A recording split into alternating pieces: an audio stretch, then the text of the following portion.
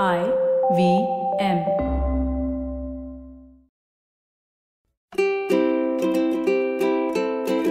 Hello and welcome to the Habit Coach podcast. I am Ashton Doctor, your habit coach, and in today's hot seat we have Hassan Syed. And he asks a very interesting question. It's a question that I asked myself many times in the past as well. So Hassan asks, I have always been an obedient, ready to help kind of person who never raises his voice, even if it seems necessary. But now I feel I'm being used as a doormat. Why is it so that the submissive are the ones who are subjected to more pain and suffering, whereas it is the complete contrary when it comes to the ferocious and cunning people? Hassan, I love this question because it is a fundamental truth that we have in our minds, right? We end up living in this spectrum. A spectrum is basically where there is a 0 and a 10, and we believe that we must be either a 0 or we must be a 10. You will notice that you have mentioned both. I am completely submissive while the others are completely ferocious. And we don't realize that there is a whole 1, 2, 3, 4, 5, 6, 7, 8, 9 in between the 0 and the 10. It's a range that we can operate on. And we often don't realize this because we have been taught how to behave by society and with our parents. So many parents will grow up and say that, Hassan is such a good boy. He behaves like this, he does that.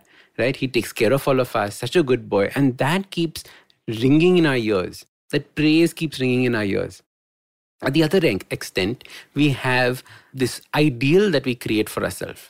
That come what may, I will do the right thing in this manner. And this is what I believe the right way of doing things is.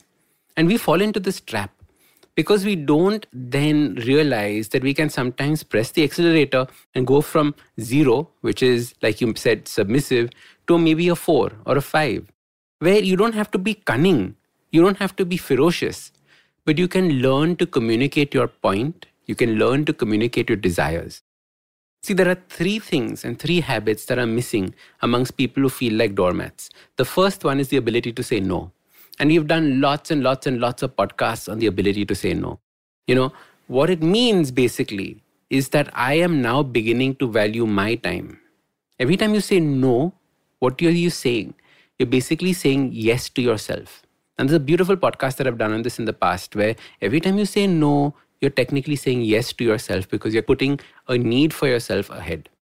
Now, there's nothing wrong in putting your need ahead because when you put your need ahead, you are growing instead of just helping everybody around you grow. So there are times when you look after others and then there are times when you look after yourself. And knowing this is very important. So one of the things that I tell my clients to do who suffer from not being able to say no is this week, I want you to say no to 4 people. 4 people. If your dad comes and says, Hassan, please just book these flight tickets for me. Or Hassan, please, can you go down to the market and get this? And if you had something better to do at that point of time, learn to say no. I will not be doing this. And then instead, give them an alternative. I am not free, but my sister is free. I am not free, but I can order it in for you using Swiggy, etc. So there are many ways to go around this problem of not being able to say no. The second is not being able to ask for what you want. See, what we often think about as people who go and achieve what they want as ferocious and cunning people is because they're not willing to take no for an answer. Now, we don't have to go to that extreme, but we must at least learn to put our point across. When you want something, do you have the ability to communicate it to the person? Or do you not have the ability to communicate it to the person? Are you hemming, hawing and saying that, why should that person take all this trouble, all of that? Or do you start wondering about why am I putting my need in front of others? You must learn to ask for what you want. There's a beautiful paragraph in the Bible. And actually in every single religion, there's actually a variation of this, which is ask and it shall be given unto thee. So what you want, you have to ask for. If you don't ask, how will you ever receive it? Very often we believe that everybody will understand what our needs are. No, nobody's going to understand our needs unless we communicate it. So learning to communicate what you want is the second part and the second habit that I want you to achieve, which means that for the next 1 week, I want you to ask for something. Ask for 3 things from your family members or from your friends. ask and see if they actually give it or not. Okay? Now, that doesn't mean you become cunning, doesn't mean you become ferocious, but just ask.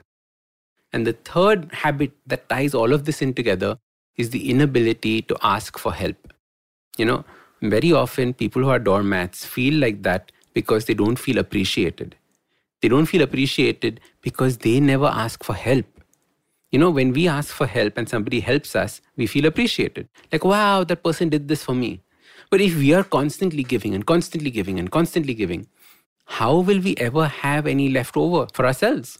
So what's important is to learn that you can ask for help, that your desires, your wishes, your time is as important as the other person's. And if you don't do that, you're going to be sunk. So Hassan, think about all these three aspects: the ability to say no, the ability to ask for what you want, and the ability to get help or ask for help. So these three habits together combine and will take care of this problem that you have. I always believed I was a doormat till I realized that this is what I need to do. And once I started doing this, believe me, the relationships, they did not crumble and fall, but they grew stronger. They increased. And why does this happen? Because now people realize that, wow, this person's valuing his time. I should also value this person's time. And we no longer become doormats, but instead we live together like a community. And ultimately, that is what I would wish for all of us to be able to do. If you want to get featured in the next episode of the Habit Coach Hot Seat, check out the link below, click on it, and fill up a form. Ask your question. Put as many details as you can so that it becomes easier for me to answer. I get lots of questions. I try and answer some of the ones that I feel are the most burning needs. So please put in your question and hopefully see you on the hot seat. If you like this podcast, don't forget to check out other interesting podcasts on the IVM network. You can listen to us on the IVM Podcast app or ivmpodcast.com. You can also follow us on social media. We are at IVM Podcasts on Twitter and Instagram. If you want to reach out to me, I am Ashton Doc on Twitter and Instagram. You can find lots more information on my website, awesome180.com, or check out different content on my YouTube channel called AWESOME 180. That's Awesome 180.